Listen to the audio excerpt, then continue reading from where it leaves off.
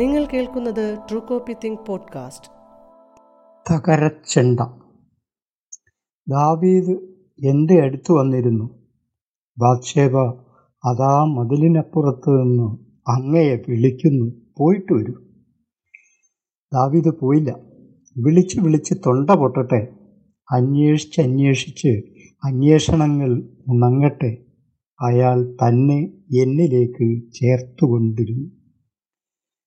Alexander എൻ്റെ അടുത്ത് വരാൻ സമയം കണ്ടിരുന്നു. വെറും 37 കൊല്ലത്തെ തിരക്കേറിയ ജീവിതം ഓരോ നിമിഷത്തിൻ്റെയും ദൈർഘ്യം ദിവസത്തോളമാക്കി. നിനക്കൊപ്പം കഴിയുമ്പോൾ യുഗങ്ങൾക്കൊപ്പം കഴിയും പോലെ. എന്നെ മോചിപ്പിക്കൂ, സമയം എന്നോട് ഇരന്നുകൊണ്ടിരുന്നു. സിദ്ധാർത്ഥനെ പിന്തിരിപ്പിക്കാൻ എന്നെയാണ് അയച്ചത്. അതുവരെ ആരും പോകാത്ത വഴിയിലൂടെ തനിച്ചു പോവുകയായിരുന്നു അയാൾ. എനിക്ക് അയാളോട് അനുകമ്പ തോന്നി. ഒച്ചയുയർത്തി വിളിക്കാതെ, ശരീരം കൊണ്ട് വിളിക്കാതെ ഞാൻ മടങ്ങി.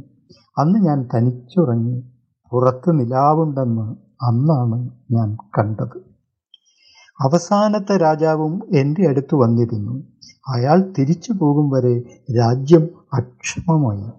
ഒച്ചയും ബഹളവും. കിടക്കയിൽ നിന്ന് തല ഉയർത്തി ഞാൻ ചോദിച്ചു, എന്താണ് കോലാഹലം?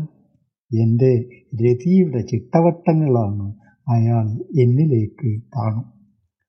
നിറ കൈകളുമായി ഇന്ന് വന്നയാൾ എൻ്റെ മുഖം കൈകളിലെടുത്ത് എന്നോട് പറഞ്ഞു, മുമ്പ് വന്നവരാരും നിനക്കായി എന്നോളം ത്യജിച്ചില്ല.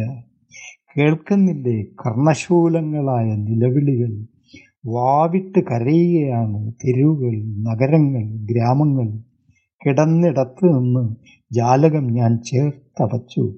എനിക്ക് ത്രാണിയില്ല ഇത്രയും സുഖം താങ്ങുവാൻ. ഒരിക്കൽ നിന്റെ പിതാവ് എൻ്റെ അടുത്ത് വന്നിരുന്നു. കൂടെയുണ്ടായിരുന്ന നിനക്കൊന്നും മനസ്സിലാവില്ലെന്ന് ഞങ്ങൾ ധരിച്ചു. അന്നാണ് 3 വയസ്സിൻ്റെ വലിപ്പമുള്ള നീ ചീറിക്കരഞ്ഞ് രാജ്യത്തെ ചില്ലുവാതിലുകളൊക്കെ പൊട്ടിച്ചത്. എനിക്ക് നിന്നോട് മാപ്പ് പറയണമെന്നുണ്ടായിരുന്നു എല്ലാറ്റിനും.